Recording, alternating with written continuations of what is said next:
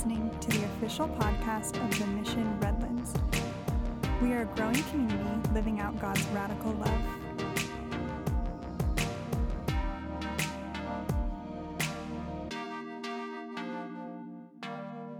Praise God. It's so good to be back together again, and just even in limited form, right?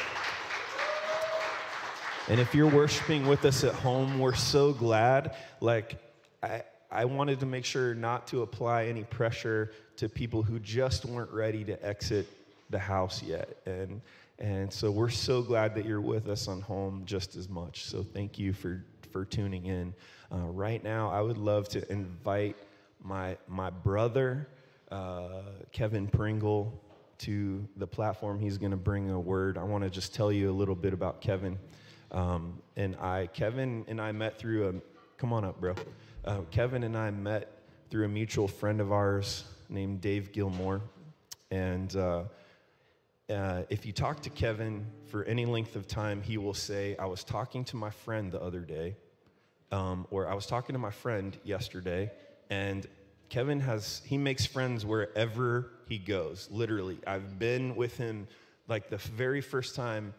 You guys mostly, probably all you know that Augie's is my spot locally, the coffee shop I go to and frequent and build relationships there and have lots of friends. But the first time Kevin went to Augie's with me, he met 5 people I didn't know and was exchanging contact information with them that day. So just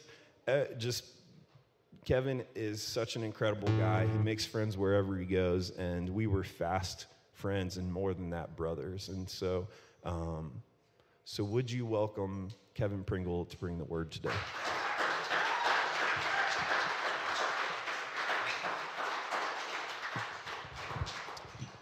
Good morning.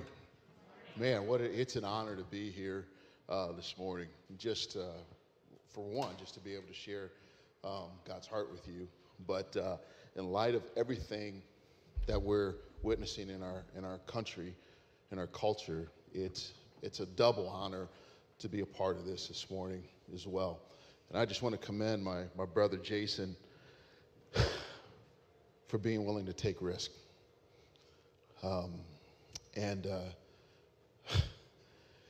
He was one of the first people who called me last week and just wanted to reach out. And it wasn't this kind of token response that I need to check in on my black friend, but it was sincerity in his heart to begin to ask questions and to allow us to enter into a dialogue that's been long overdue. Would you agree? Yeah. Amen. So pray with me as we move into this. By the way, I'm a little nervous. Lord, I want to thank you that you created space, and you did it in such a unique way, in such an unexpected way that none of us would have fathomed.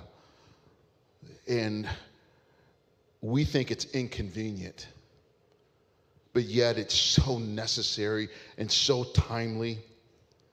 It's not out of your character. It's not out of your nature. It's not out of your will. It's a part of what you've been authoring. And now we're catching up with you. And so, Lord, I want to thank you that you're allowing this moment to happen, a moment that you saw from eternity. And now you're saying it's time. And so, Lord, I just want to say thank you. And Lord, I'm asking you that as one of your children, that you would just allow me just to be able to speak your heart. I want to put my own agenda aside so that you can be heard. In Jesus' name, amen. I'm only going to share with you briefly because Jason and I are going to enter into a conversation that you guys get to be a part of. And I'm glad that, we're in this intimate setting. What an interesting time that we've been living in, which Are you kidding me? My mom is 91 years old, and I was asking her when the pandemic of COVID-19 began, and and all of a sudden there's these thoughts and panic, and and I can remember during that time when it was announced, and I was like driving or something, and I coughed. I'm like, oh no, I got the Rona, because all this fear started being pushed into our culture and in our minds, and we started thinking, is it even safe to touch people now? Is it safe to be next to you? And we didn't know, and we still don't know the rules of how we're supposed to behave just in regards to a virus. And now we have this racial thing that for some seem to just pop up. I'll tell you, it hasn't. And now we're having to deal with this on the heels of having to deal with a viral crisis. And I think a lot of us just wanted to breathe. We just want to get over the COVID first before having to deal with anything else. And it honestly, it left me kind of scratching my head thinking, God, what are you doing? I don't understand. First of all, this whole, let's be honest, when we first heard about Corona, did you really think it was going to affect us? No, because it affected other people in another country. And we were like, our response is, oh, that's bad for them. And I'll be honest with you, and this is going to sound, it'll sound racial. When I first heard about COVID, I was stopped at a gas station, and I noticed that there were Asian people in the gas station wearing masks, and I'm like, oh. And I want to wipe off everything they touched. Because that's how we think. Let's just be honest. Can we do that for a moment? Can we just be honest with each other about how we filter things? Because that's what happens. And so all this stuff started happening. All of a sudden, George Floyd is murdered. And most of us are left wondering how we're supposed to respond to this. And some of us are still wondering.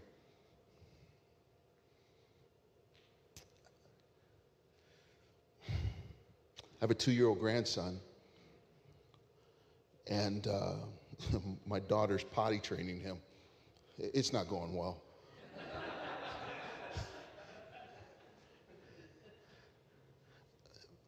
But we all know there's going to come a time where he'll master it, hopefully.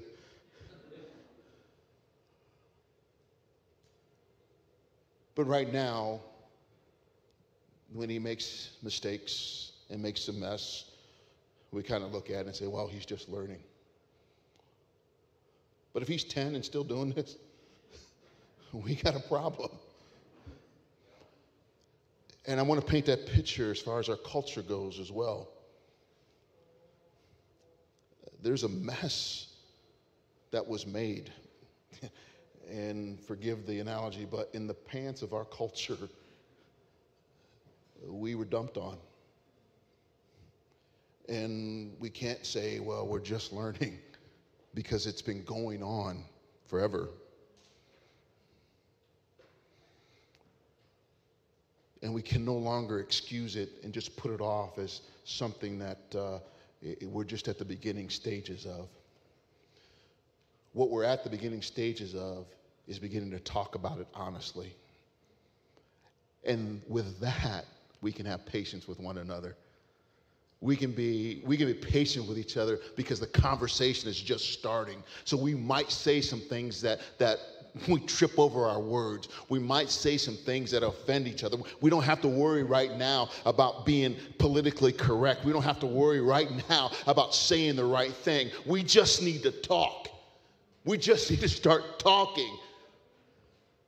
And see, the picture I'm trying to paint is when this whole COVID thing began, I loved it that God shut down the church. I loved it. And this is me talking as a pastor. It's not because I didn't want to work.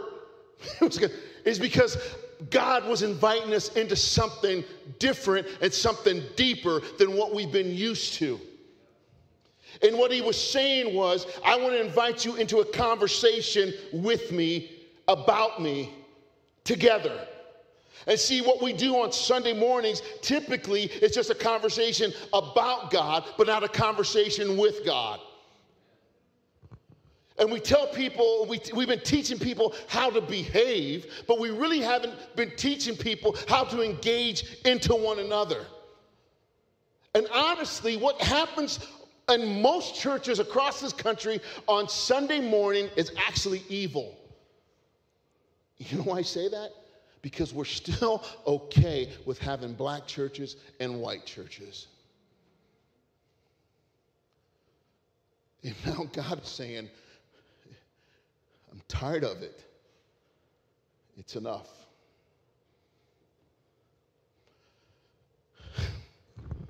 This is what I actually want to share with you. It's from the book of Esther. I had the privilege of going through this past week. In the book of Esther, for those of you who may or may not know, the name of God isn't mentioned one time in the book of Esther. And I love that.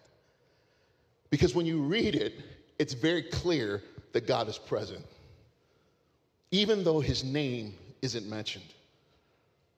I've had Christian friends say to me, and these are white friends, say to me, oh, Kevin, this whole George Floyd thing, this whole racism thing, this isn't a political issue. It's a spiritual issue. I'm like, yeah, but shut up. Because you're using that as an excuse to continue not doing anything. And we say we don't want to combine religion and politics. Those things need to stay separate. God doesn't look at it that way. Because God sets leadership in place. So if he's not involved in government, how can we trust him with the spiritual only? God's hand is in actually everything that we experience. And the same people who will say this is a spiritual issue are the same people who will tell me, well, God puts certain people in leadership. What? Shut up. And when you read the book of Esther, even though it doesn't name God, God's name isn't used, you see God's fingerprint all the way through it. In the chapter 3, it says, after these events, King Ahasuerus promoted Haman, the son of Hammedatha, the Agagite, and advanced him and established his authority over all the princes who were with him. All the king's servants who were at the king's gate bowed down and paid homage to Haman. For so the king had commanded concerning him. But Mordecai neither bowed down nor paid him homage. Mordecai was a Jew. He was brought into captivity, and the Jews were spread throughout the provinces of King, some call him Xerxes or Ahasuerus. Many Jews were brought into those provinces to serve his authority. They were taken, listen to this, they were taken from their country and brought into another one to serve that nation. And that nation benefited from the work of the Jews. You with me? Then the king's servants who were at the king's gate said to Mordecai, why are you transgressing the king's command? Now it was then that they had spoken daily to him, and he would not listen to them. They told Haman to see whether Mordecai's reason would stand. For he told them that he was a Jew. When Haman saw that Mordecai neither bowed down nor paid homage to him, Haman was filled with rage. But he disdained to lay hands on Mordecai alone, for they had told him who the people of Mordecai were. Therefore Haman sought to destroy all the Jews, the people of Mordecai, who were throughout the whole kingdom of Ahasuerus. I don't know if you caught it, but this is a racial issue. Racism has been around for a long time. It didn't start with George Floyd, and it won't end with him unless we decide to do something different. I won't read the rest of it. I'm going to paraphrase it. Basically what Haman did, he met with the king. He manipulated the king. He said, here's what I want you to do. There's a people that won't honor you. But it really was about him. He said, what you need to do, you need to destroy all those people. So why don't you write an edict, and I'll make sure that it's enforced. And what it was, he tricked the king to write out an edict that all the Jews would be killed. And then it became law that had to be enforced by the police of that day. We need to understand that conversations like that have happened in this country.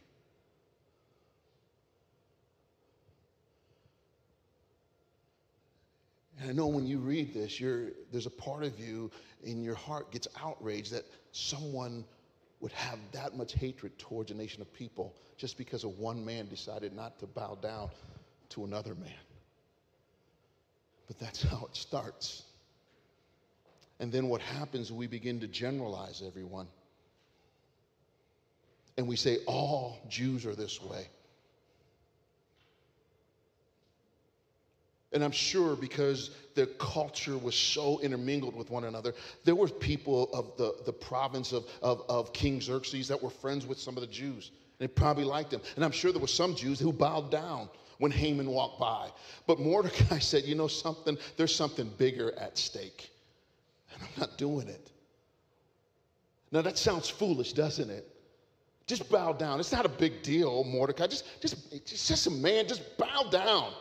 And just go on with your life. But there's something deeper at stake. There's a part of me, because I understand that I've been created for something greater. I've been created for something more. I'm not bowing down to him. I'm only going to bow down to the one who created me. Well, when the edict comes out, Mordecai finds out, and he rips his clothes, and he begins to weep, and his niece happened to be the queen. The queen finds out what's happening. She goes to Mordecai and says, what, dude, bro, get up. You're making it bad for all of us. And Mordecai explains to her, look, they're going to kill us. And her response is, man, that's bad for you. Because she's thinking, I'm the queen.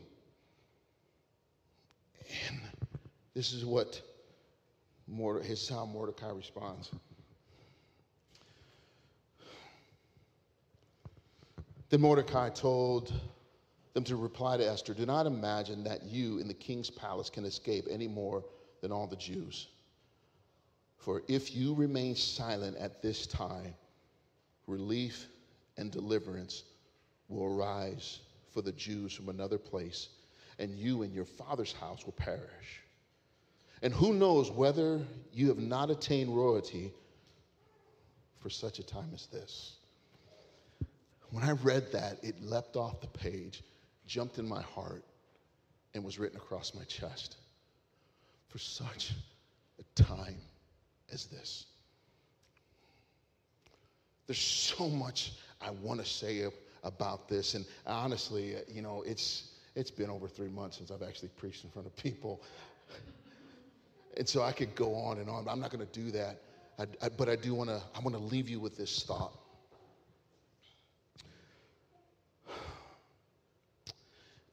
Esther was kind of this ordinary girl, but she was beautiful. And because of circumstances with the king and his wife, she was brought to be a part of his harem. And she was favored by him because of her beauty. But she had to be prepared for all that. She had to go through some rituals in order to be presented to the king. I'm grabbing my phone because I want to read you a quick story. It's something my oldest daughter wrote.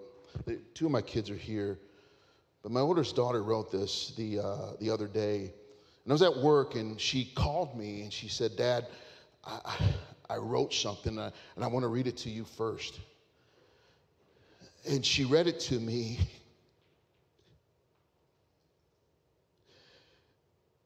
And I have to admit, it got the best of me. She wrote, "I was 6 years old. Do I matter?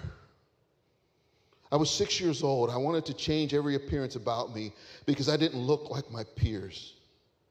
I was 6 years old. I was at school on the playground, and I was told no black kids on the boat. My niece is 6 years old, and she has already dealt with people judging her, looking at her differently, not wanting to play with her, and wanting her to change her appearance because of the color of her skin. 6.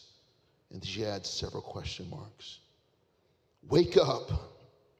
I was 10 years old. I told my mom I wanted to permanently straighten my hair because I wanted to fit in and look like my friends. I was a teenager when I was told, you are pretty, but only for a black girl.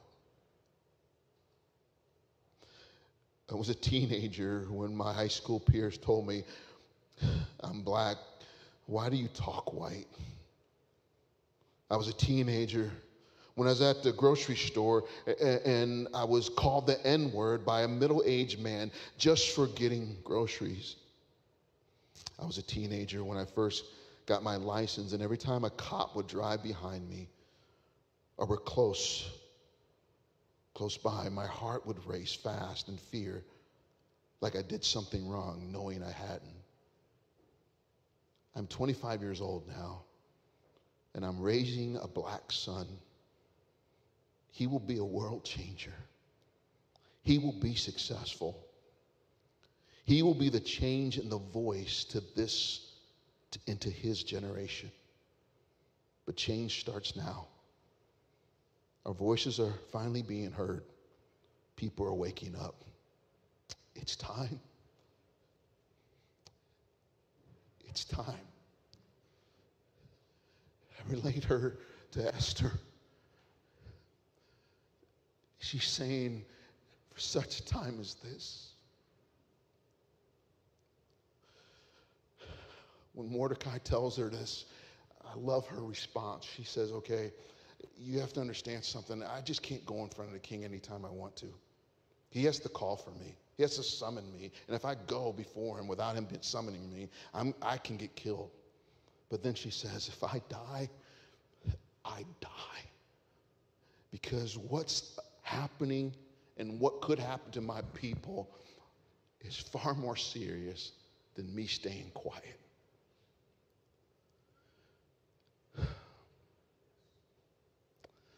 I posted a video on Facebook last week.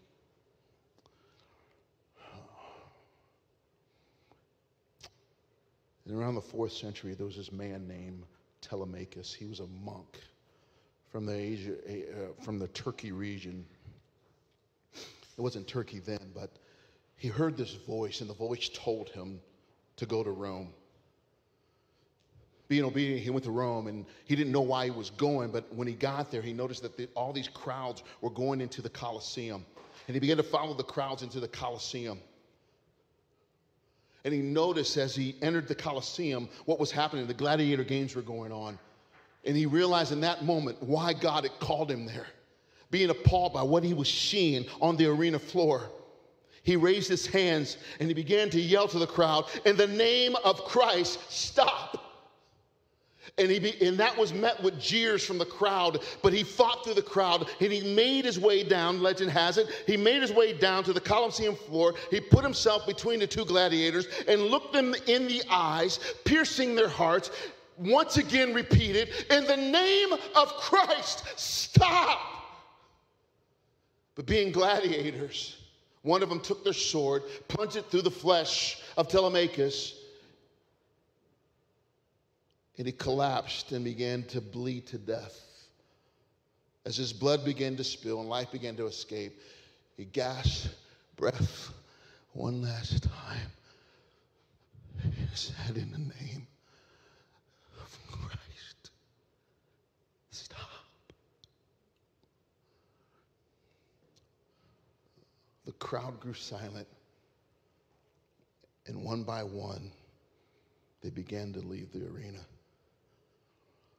The emperor witnessed this, and he put an end to the gladiator games not long after that. God is speaking. And he used the last breath of George Floyd to get all of our attention. And now it's our turn to say, "In the name of Christ, stop." I want to invite my brother up.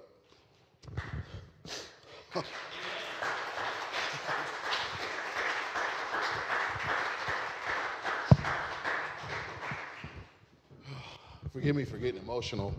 Oh, man. We coming up here? All right. I was supposed to tell you to stay on the platform. Yeah. Oh. Grab one thing. It's been an emotional week, and I'm sure that's the case for a lot of you. And I just find myself just kind of just sitting there, not even thinking about things, and all of a sudden a flood of emotions will just kind of rush through my head, and I just begin to weep. And my daughter, she read that to me, then sent it to me at work. And at work, it's not a good place to begin. But at the moment, I didn't care. Yeah. Let me just first of all say thank you. Thank you for sharing your heart. Thank you for being such a good friend. And you're right, it has been an emotional week on top of an emotional month, on top of an emotional year. And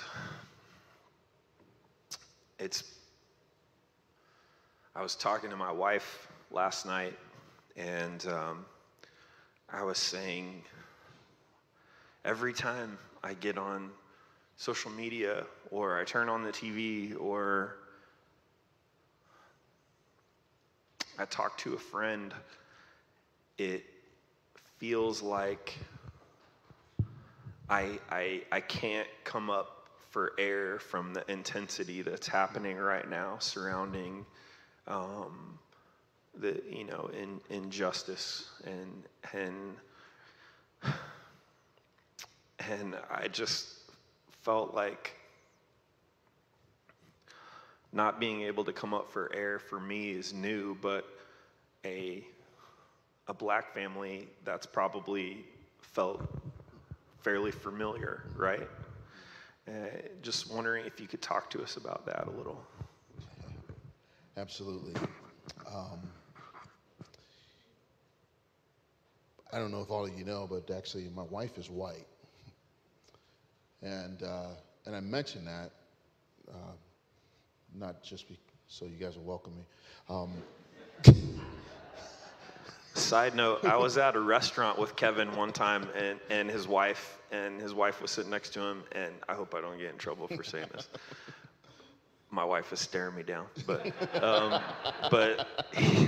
the waitress said, "What kind of rice do you want?" And he goes, "I like my rice like I like my women, white."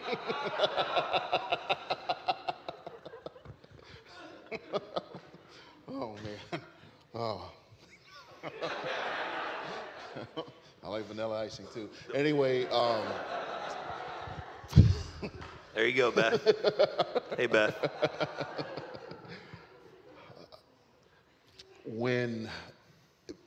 Prior to my daughter sending me that, my granddaughter's mom had put out a post as well. My granddaughter just turned 7 this week, and my granddaughter's mom is white. My son is both white and black, obviously, and so my granddaughter's more white than she is black. Yet she's had to endure this almost a very similar story to my daughter's at the same age, at 6 years old. And I said to my daughter, when she sent this to me, I said, I'm sorry. And she said, Dad, why are you apologizing?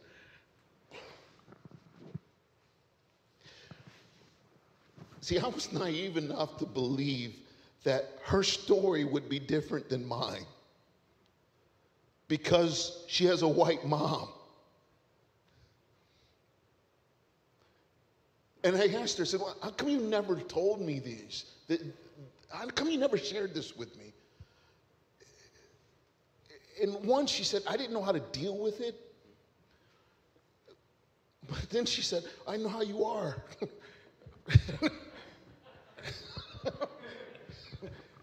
And I said, yeah. I said, but I believe it's my job to defend you and protect you. And you shouldn't have had to deal with that on your own. But here's the reality. That's our narrative. When I was in college, and I was with a couple of my friends who were both black, and we stopped at this convenience store, we got some sodas, and we got back into the car, and I noticed that there was a police car that was in the adjacent parking lot next to the gas station. And as soon as we pulled out, he pulled out as well. And I'm like, oh, okay, here we go. And just kind of gear up, and you make sure your seatbelt's on. You're making sure you're at 2 and 10 and 2, and that you're putting your blinker on way before you turn. All those things, and you're going under the speed limit. But this police officer followed us for a long time, and I was the one driving. And before I knew it, he pulled us over, and he came up to the car, and he asked me, he said, whose car is this? What? I'm not going to bore you with all the details of what happened that night, but I can tell you it was extremely humiliating. I was in college at the time, and we went back to we were roommates. We all went back, and we could not believe what just happened. And then it spilled over into the next day. We were in a cafeteria. We're sitting at a table. We're talking about it. And some of our white friends come up, and they're saying, what's going on? And we share with them. And this was the response. Well, they had to have a reason to pull you over.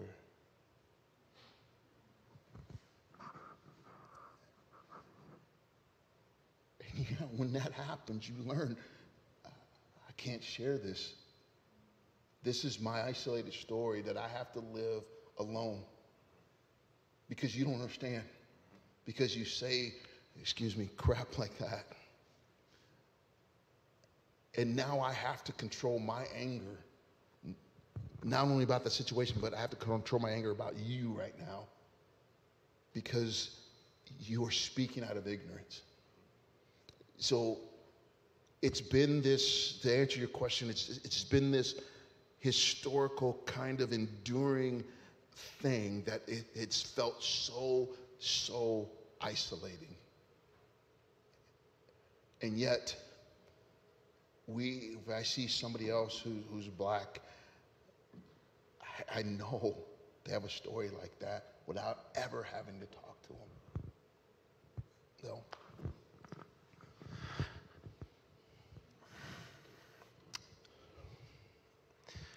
feel like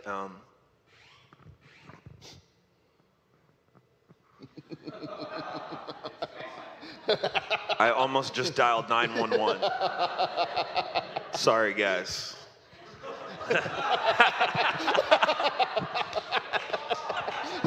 Woo! Wow. I've never had a siren go off from that area before.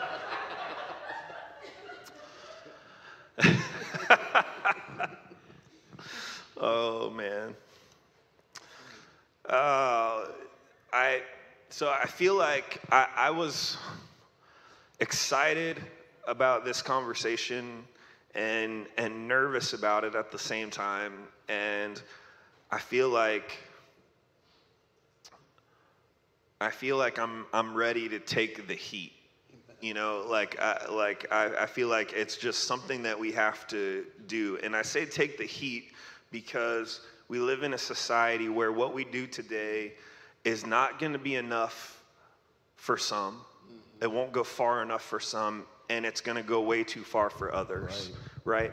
And we live in a society where people have their red pens out at all times, and there's, you know, whether it's an Instagram post or it's a live message or a Q&A like this or whatever, people are constantly editing and criticizing, you know, with their red pen. And so I feel like that culture, particularly in well-meaning people that would not say that they are, they feel anyway racist. I feel like that culture, that red pen culture, has caused a lot of people to be silent. And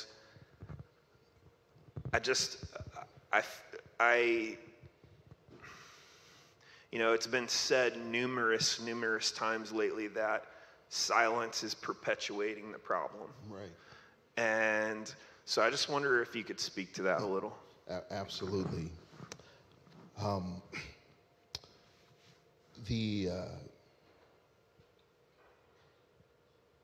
We are people naturally who love to avoid pain, and we seek comfort. And so when sensitive issues come up, we want to get through and around that as quickly and as painlessly as possible.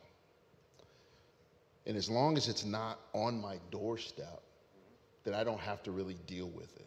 Because just like the whole COVID thing, when we understood that people in China were being sick, we're like, well, at least it's not here.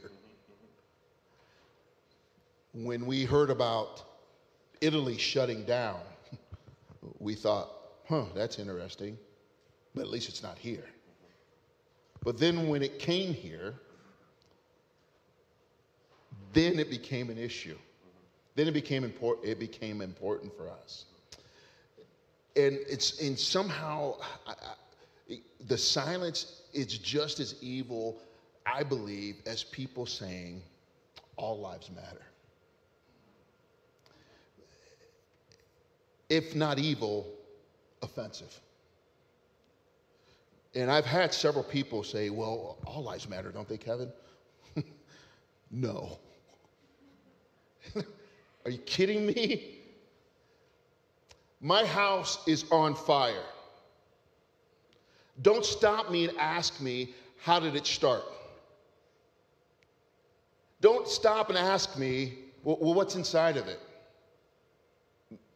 Don't stop and ask me, well, did you leave something on? And don't stop and say, you know, all houses matter. Mine is the one that's on fire. So let's put that one out first. And then we'll take care of the neighborhood. Because I'm telling you, if you don't put my fire out in my house, it will spread. And that's what's happened. There's not a person, and think about this. Had this happened 20 years ago, where there was none of these, how would we be responding now? The fact that just about every American saw it, now you have to deal with it. And it doesn't matter what actually right now, what you say.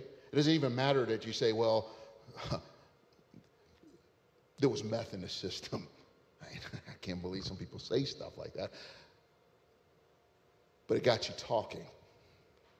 It got your attention. It got you saying something about it. And now when you say stupid stuff like that, there's somebody else saying, what'd you say? And now you're being checked, and now you're having to question, is there something inside of me that needs to get straight?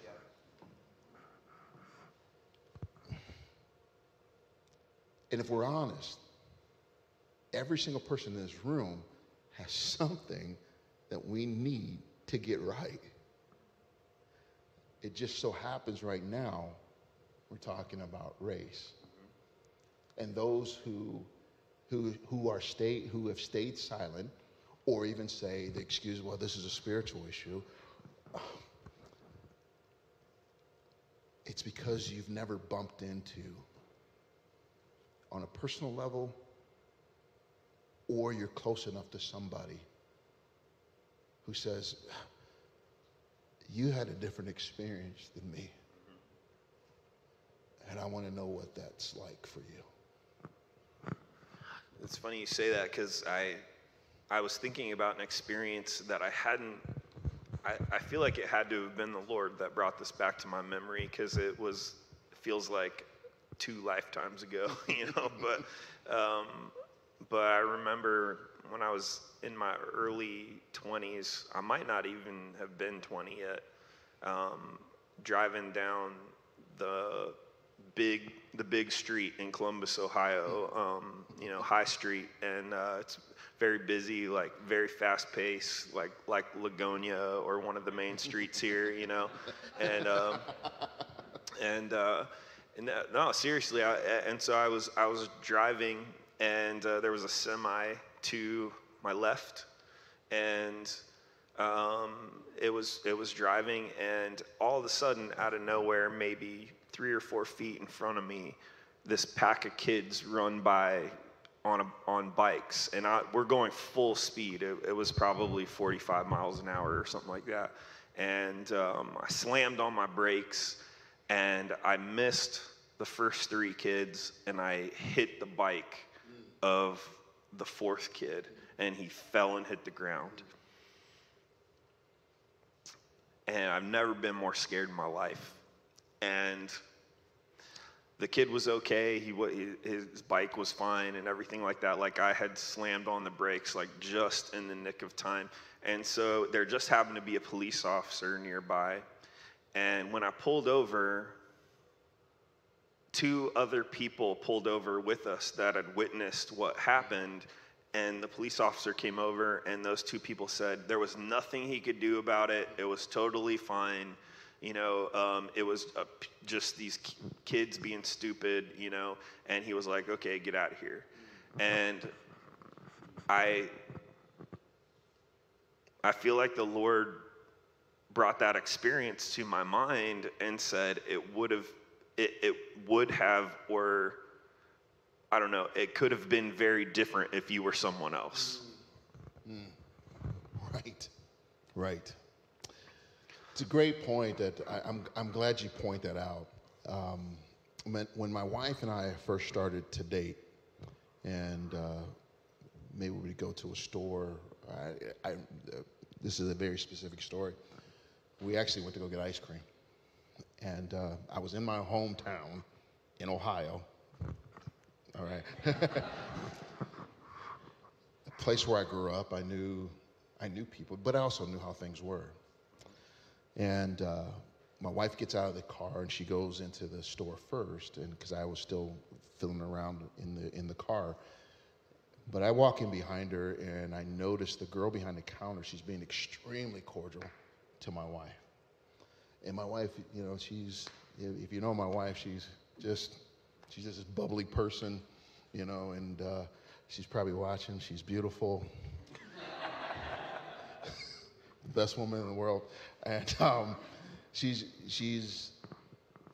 loving the experience that we're having together, and she's excited that she's going to get ice cream. And so I walk in, and I had already noticed the girl behind the counter, how she looked at me. And I walked up to my wife, and my wife turns around. She hugs me. She puts her arms around me. She said, "Hey, babe, what are you going to get?" And I looked at the girl behind the counter, and I noticed that her face kind of contorted and changed. And I looked at my wife. I said, "I'm not getting anything." And she said, "Why not?" I thought, you want to try. I said, "I did, but we're leaving." She did not have a clue as to why I was responding that way. Because, like you said, I make friends everywhere. Yeah. Yeah. And my anger started getting the best of me in the moment. And so I said, "Wait a minute." I said, "We'll stay." And so the girl looks at me and she said, "Can I help you?" I said, "Yeah. What's the hardest thing to make?"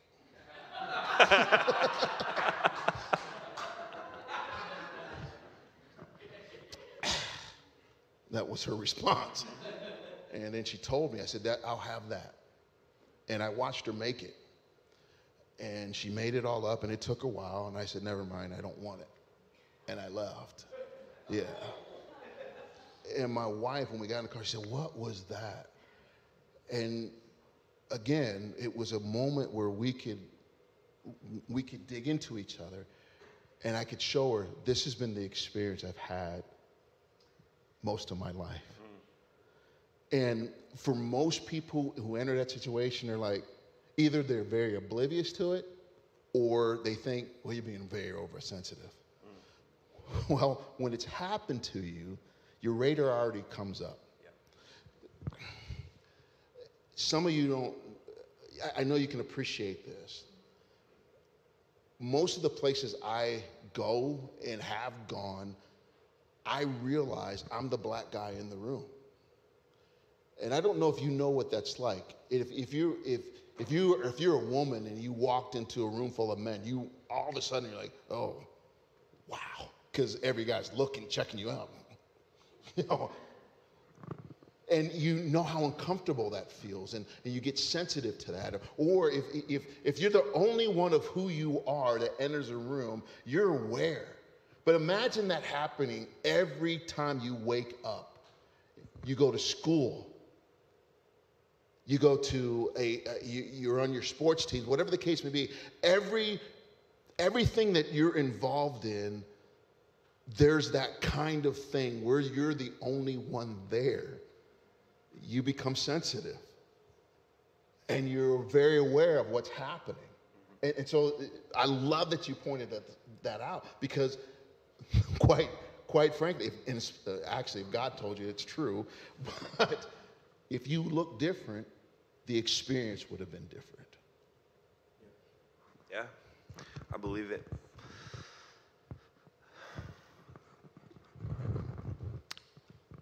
I think a lot of, I've been listening to a lot of people ask questions, a lot of people, holding the tension of, we know what happened to George Floyd was wrong. Holding that tension, Breonna Taylor, Ahmaud Arbery. I hear a lot of people holding the tension in their hearts and in their words about knowing that what was done was wrong, but also feeling the tension of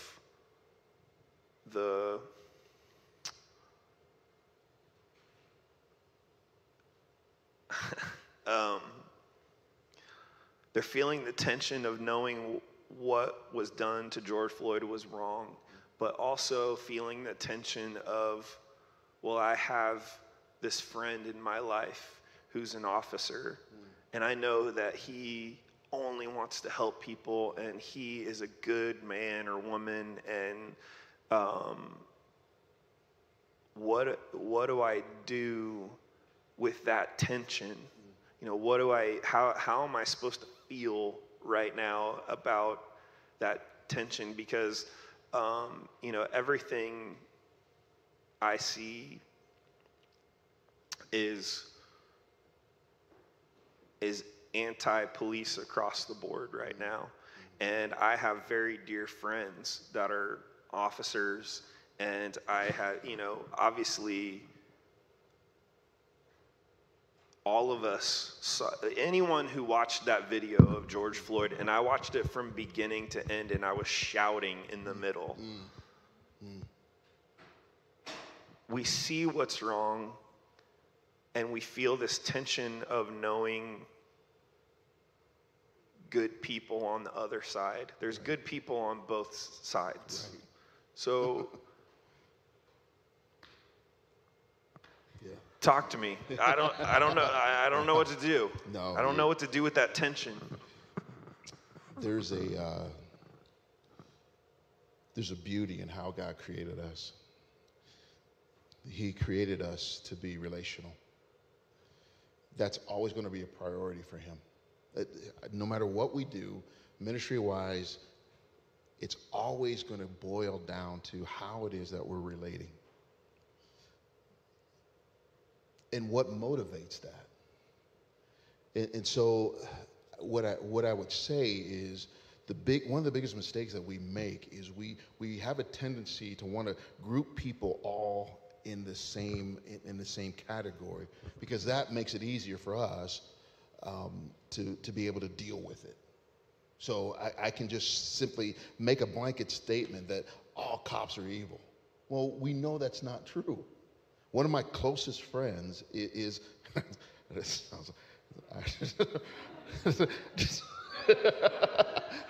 is a cop. Thank you guys for getting that. But it's true, and he used to be a pastor, and he felt called to be a police officer, and I supported him in that, and I love that he's doing that, and he's an excellent police officer. And what I discovered, and I was so relieved that I'm like, okay, at least we got one, on our side. And honestly, that was kind of a filtering thought that I had. But then I began to meet other police officers. Like, wow. Man, you guys are kind of cool. But then you have that one or a handful who do stuff like what we saw. And you've seen this kind of repetitive thing happen, and then you start hearing about it, and you think, man, are all cops this way? No. But they've been brought up and they're hosting a system that needs to be restructured. And unfortunately, it puts them in certain situations, it puts certain police officers at a disadvantage. And I hope to hear this, I'm not making any excuse for what happened at all. And then I know there's people who say, what about the police that didn't even say anything? There were those. It's tough. But let's break this down a little bit.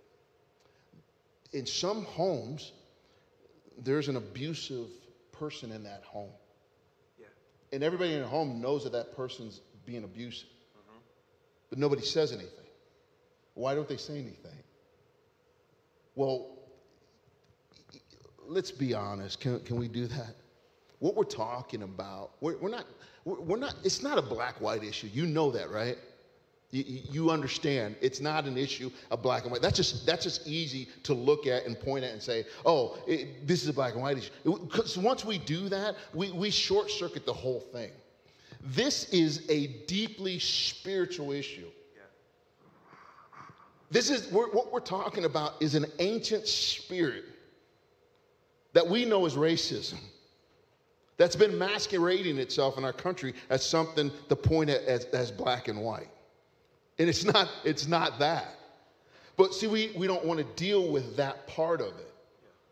we want to over politicize it, or we want to over or under spiritualize it, or under politicize it, whatever the case may be, instead of digging at its root and saying, you know something, it's time to take the lid off of this.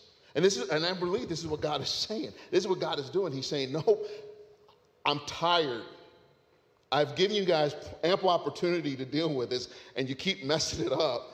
So now I'm moving. And think about it. He structured the perfect time for this to happen, to get all of our attention, to say that there's conversation that I wanted to have years ago. I just didn't know what to say. There's things that I wanted to do that I didn't know what to do, but but now it's time to do that. And so when it comes to those who are police officers, it's not any different. You can't just group them all together in one fell swoop and blow magic dust and say, okay, we're all healed. Because there's still going to be people who are evil that are coming. So we need to do a better job of saying, what's your motive for wanting to have this badge on your chest? Mm-hmm. And I don't want to oversimplify it, but I believe it's a very simple resolution. We do this. You do this every single day. I do this every single day with your wife.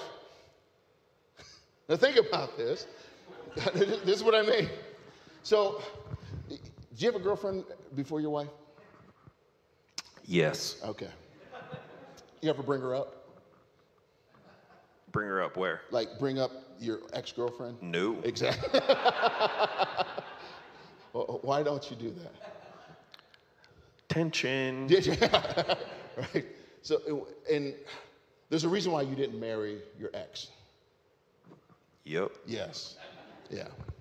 But if you start comparing your ex to your current, what's going to happen? My forever. Your forever. I love that. I love that. If you would compare your ex to Kim, what would happen? What would her response be? Probably be some yelling involved and anger. Yes. And amen. Come on now. And I'm so glad you said that, because the police officers who are doing their job well, that's what they say. When they saw what happened in Minnesota, their response was, that's not a comparison to who I am. And that's what we need to understand. Yeah. But there't only one way to find that out, is by entering into a relationship. I think it goes the other way too. I think, a lot of people are pointing fingers at people who are looting and, causing trouble for local businesses. And I don't get behind violence or looting in any way, shape or form, but everybody who attends a protest isn't a looter. Exactly. Yeah. Mm-hmm. When I remember growing up, I think I shared this with you yesterday. Growing up, most of my friends were white. And every once in a while, they would say, man, Pring, you're different. Different than what? Than other black guys. Right? And I didn't know enough then to ask the right question. But as I got older and I would hear that, and I would ask, you don't know any other black people, do you? Well, no. So what are you basing this on? You're basing it on a stereotype that somehow, somewhere along the line, you were taught, or it was thrown in front of you in a particular situation, and you assumed that's how it was going to be every time you interacted with somebody who was black.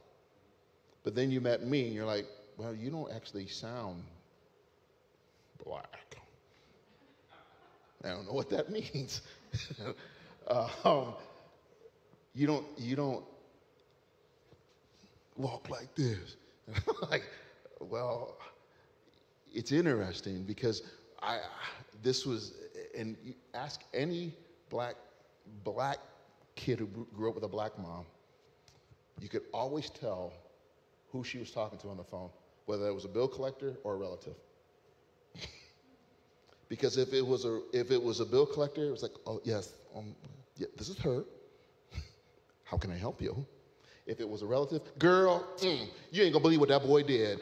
So the vernacular, it would change, because there's a freedom in to be able to let it down, but we also understand that when we're part of the broader society, our demeanor, our speech, our language, our posturing needs to be different in order to be able to assimilate somehow, if that makes any sense.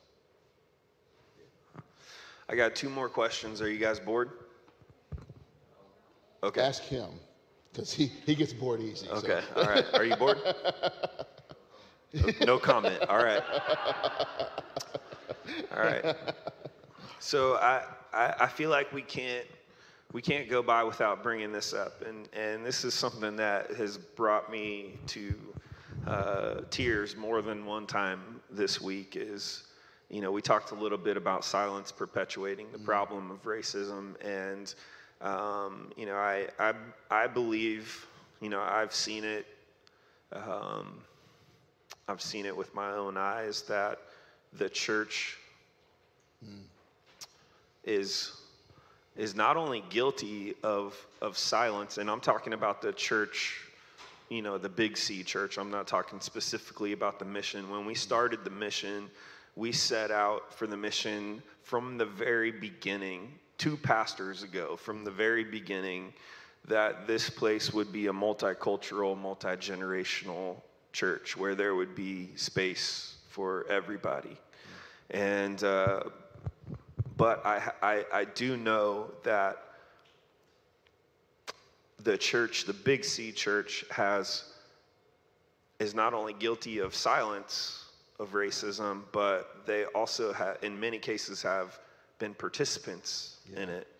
And as a believer, when I look at Revelation 7, and I see that I see the description of heaven being that there's a number that no man can count, and it's people from every tribe and tongue. I don't know how the church got this so wrong.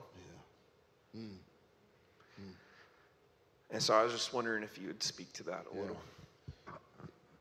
This is probably the heaviest burden I carry, because I'm really close to it, for one. But that's not the only reason. The other layer is, I think we all know, you and I especially know, that the church is positioned, or should be in position, to set the standard for how culture moves. Right. And if we're honest, that's exactly what we've done in regards to this issue. We've been okay for far too long to have segregated churches. And we don't say anything of it. We matter of fact, we never challenged that. And up until recently, it's never really been challenged. It's been excused. And it's been excused by saying, well, it's okay because of style and preference. Are you kidding me? Are you kidding me? And that cycle, that evil has been allowed to continue to perpetuate itself. I was in a conversation with a group of pastors in a state I used to live in. And it was after Philando Castile was shot, which happened to be in Minnesota. And so these group of white pastors wanted to get together with some of us who were black pastors to talk about this. And they wanted to hear our stories, which I really appreciated. And so we talked, and they heard our stories, and there was empathy there. And then the question came, what can we do as leaders of churches? What can we do And I listened to some of the responses from some of the other brothers, and I kind of kept quiet. But I had something to say. I was just calculating whether or not I should say it. And the question came to me, it was pointed at me, and I asked them, I said, stop holding your pulpits hostage. And they said, what are you talking about? I said, how many of you have had a person of color preach in your pulpit? And one of the pastors said, my church isn't ready for that. Well, who's going to make them ready? It seems like that's your responsibility. And so that's why I didn't want to say it, because I knew the can I was opening, and I'm like, oh, whatever. If I die, I die. I'm like Esther in this moment. So are you going to continue, are you going to walk away from this conversation, continue doing the same thing you were doing before we had this conversation, and then expecting something different to happen? Yeah. It's not going to. That's right. Until you as the leader, where God puts you, and you say, you know something? I don't have to be the only one standing in this pulpit. I can ask other men and women who know Christ, and see, that's a whole other issue we haven't gotten into, the whole, we won't talk about that yet. We can talk, that's part 2. But what happens is it's like, tell me how I'm not supposed to be offended by what you just said. Yeah. Explain that to me. Because either you're saying I'm not qualified, or you're preaching to a bunch of racists, you know? And what have you been telling them every Sunday? If you know this is an issue, if you know there's a race issue, and you've never addressed that from the pulpit, what is your problem? So it kills me that that's what we do. And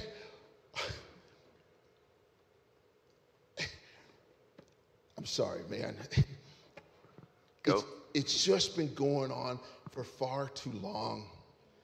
And we can no longer make the excuse.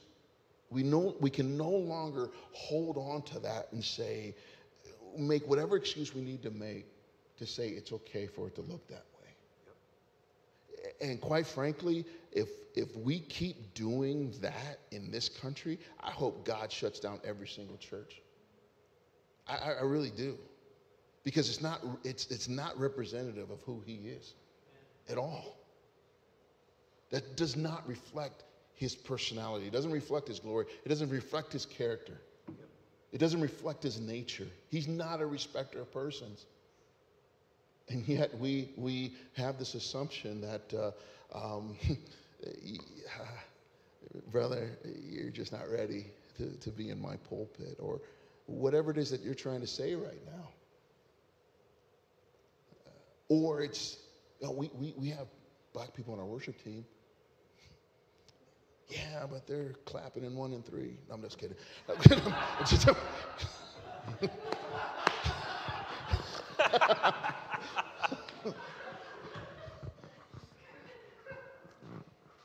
I shared this with a friend when I remember being in college, and one of the scariest moments my freshman year was walking into the cafeteria. And I walked in the cafeteria by myself because I was hungry. And I walked in, and I grabbed my food, and I looked around, and I'm like, where am I going to sit? Because I didn't know anybody. And it was a frightening moment, because, and of course, you know, most of the people look like you guys in the cafeteria, and I'm like, where am I going to sit? So I'm looking for a familiar face. And fortunately, there were a couple guys from the football team who had just sat down, and I went over and I sat down next to them, and they happened to be black. And that became like this routine that this was our seats. And so there was this assumption from our white brothers and sisters that we didn't want any white people sitting with us, which wasn't the case. The point that I'm trying to make is, if I walk into a church and if I have a calling on my life, if God has been burdening me and I walk in and I'm the only person that looks like me, but I don't see anybody else that looks like me on stage or in leadership, I'm probably never going to address what's happening inside of me because I don't think it's safe. Yep.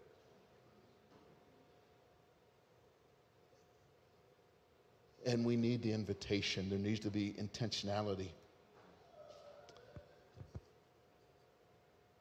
I heard a white pastor say, we have a multicultural church, and we set out to do that, just like what you said.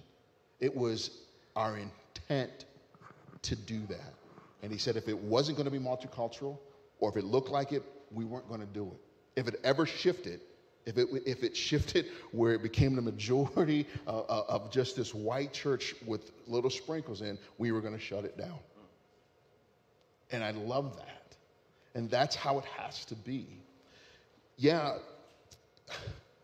my voice in this, I think, is important,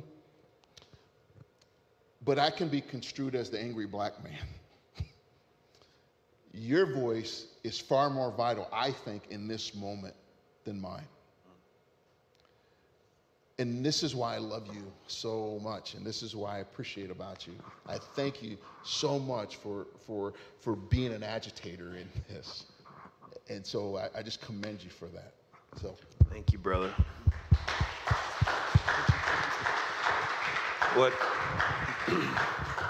What's funny about what you said about the pulpit is that I very distinctly, I had you on my mind all week. And when I watched the video that you posted, and there's a lot of stuff being posted right now, you know, and I had just begun to feel numb to all of it. But when I heard you speak about Telemachus, the monk, you know, I just felt like the Lord said, you need to give that man your pulpit. You need to give that man your platform. And so I feel like you addressed it a little bit, but I just want to end with this last question. And I've tried to approach this time together from a posture of listening, because I feel like we can go out and act, but if we haven't taken the time to really hear, our actions are just going to be a clanging cymbal. Right. Mm-hmm. And so not saying that our actions aren't important. I'm saying it's important to begin with really hearing, listening, asking questions, putting down the fear of the red pen, you know? Mm-hmm. And so what would you say to someone who feels aware of racism in our country in a way that they have never felt before right now? Where do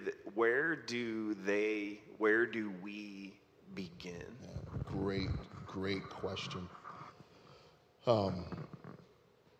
Part of the baby step is having this kind of conversation here. But obviously we don't see each other every day. We don't live in the same city, but you know, we're able to keep in touch. But I think what's more important for you is how do you begin to engage your family and bring them into this conversation and discussion as well, so that one, you don't have to shoulder it all yourself. And that's one of the things that we've been able to do. We began having this discussion as a family, talking about this, and you know, and me finding out, and my kids feeling comfortable enough to be able to share things that have happened to them, in their own pain. A good friend had asked me last Sunday. He said, it's kind of the same question. What do I do?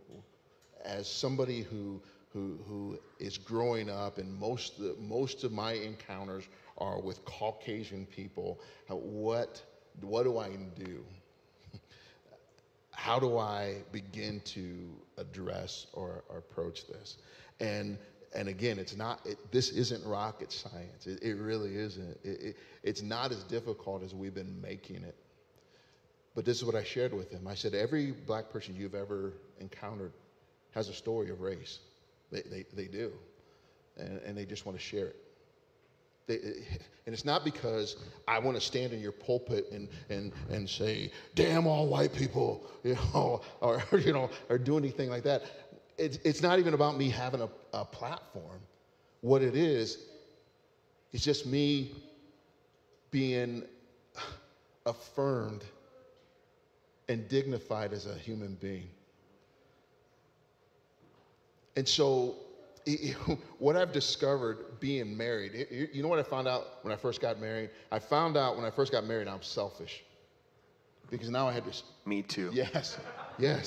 I found out I had to share my stuff. And then she would touch it and throw it away. And I'm like, stop touching my stuff. But I realized if this was going to work out, then I needed to allow her to have some space in my life in order for it to be able to work out. And so as we continue to grow together, and as our relationship continues to evolve and expand and get bigger, I need to understand her story. Yeah. I was in my 20s and my wife was in her early 20s when we got married. I was in my late 20s, she was in her early 20s. I cannot relate to her, nor would it be fair for me to relate to her as a 22-year-old Beth. And I can't do that anymore. Because there's a story that's there that I need to continue to engage in. And that's what makes our relationship better. To answer your question is, marriage is hard. Amen. And it's only hard, and it's not the only reason why it's hard, but it's hard because we have to go way below the surface in order for us to move forward. And I joked with Jason yesterday. I'm going to repeat what I said yesterday. But, when I first met my wife, I thought she was great looking, but I honestly didn't really want to get to know her. I just kind of wanted to get to know her. Whoa. All right. And after 25 years, that don't work anymore. We have to engage differently. And that's also not my motivation for wanting to be in a relationship with her anymore either. I heard somebody tell me this. Love is dignified not by, and this is our culture, we think love is about being with the right person. And so we're in this constant hunt of if I can just find the right person. Well, then you think you found the right person and you're like, I married a Martian. Well, what happened was the person was always a Martian. You just didn't bother to try to get to know that. And so love is dignified by not being so much being with the right person, but it's about being known by the right person.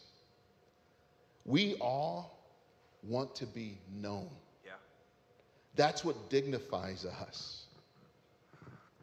And if we just keep it at the skin color level, we'll never, ever get there. That's right.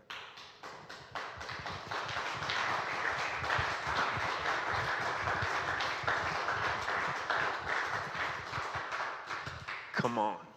Come on. That was awesome. Brother, thank you so much I cannot thank you enough. And I just want to say one more thing is that our community, our church community, multicultural, multi-generational, and we have not just black and white people. We have a large, significant portion of our community from Puerto Rico, from everywhere. Like that's right. And this isn't just a black and white issue. Some of my friends from PR, they've said you wouldn't. This has brought something out in me that I didn't necessarily realize was there. And racism has affected me in ways that you would never imagine. And I just want to say, I feel like, I'm just going to speak to the white people in the room for a minute. Like, take the time. Now is the perfect opportunity to take the time to listen and ask questions and ask people about their stories. Whether you think they've experienced something or not, I would say go out on a limb and ask. Right now, I feel like people are more open to dialogue about this than they have been in a long time. And don't do it online. Yeah. Look the person in the eye. Brother, will you pray for us, and would you just bless what God's done here? Amen. My pleasure. Praise the Lord. Thank you guys once again just for allowing this dialogue to happen. It's a start. We took our first step, and it reminds me of when my children were first starting to walk. We cheer those very first steps.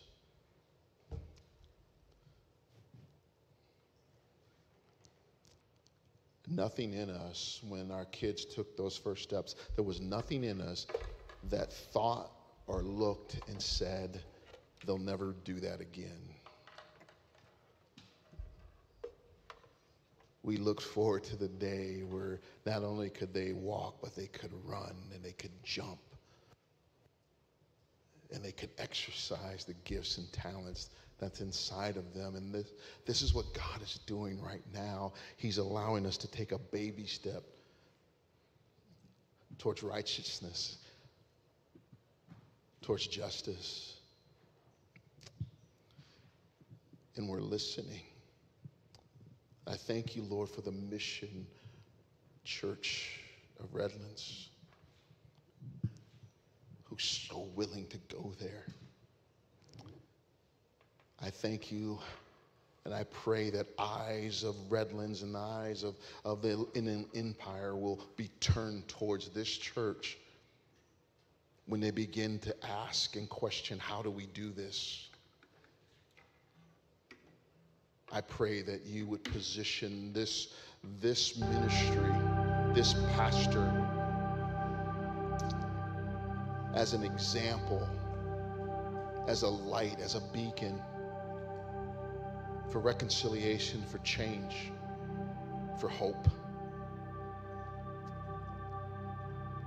If my people who are called by my name will humble themselves and pray, and they would turn from their wicked ways, I will hear from heaven and I will heal their land. We heard you. We're awake, Father.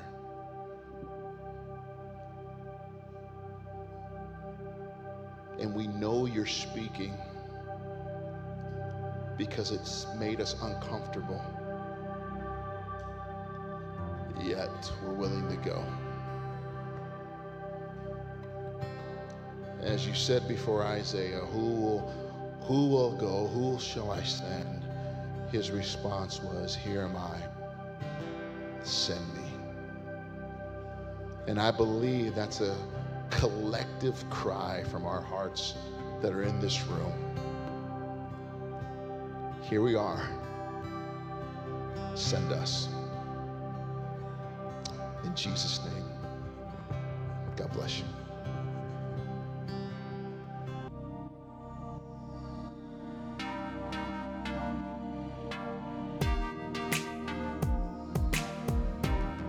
You are listening to the official podcast of The Mission Redlands. For more information, visit us at themissionredlands.com.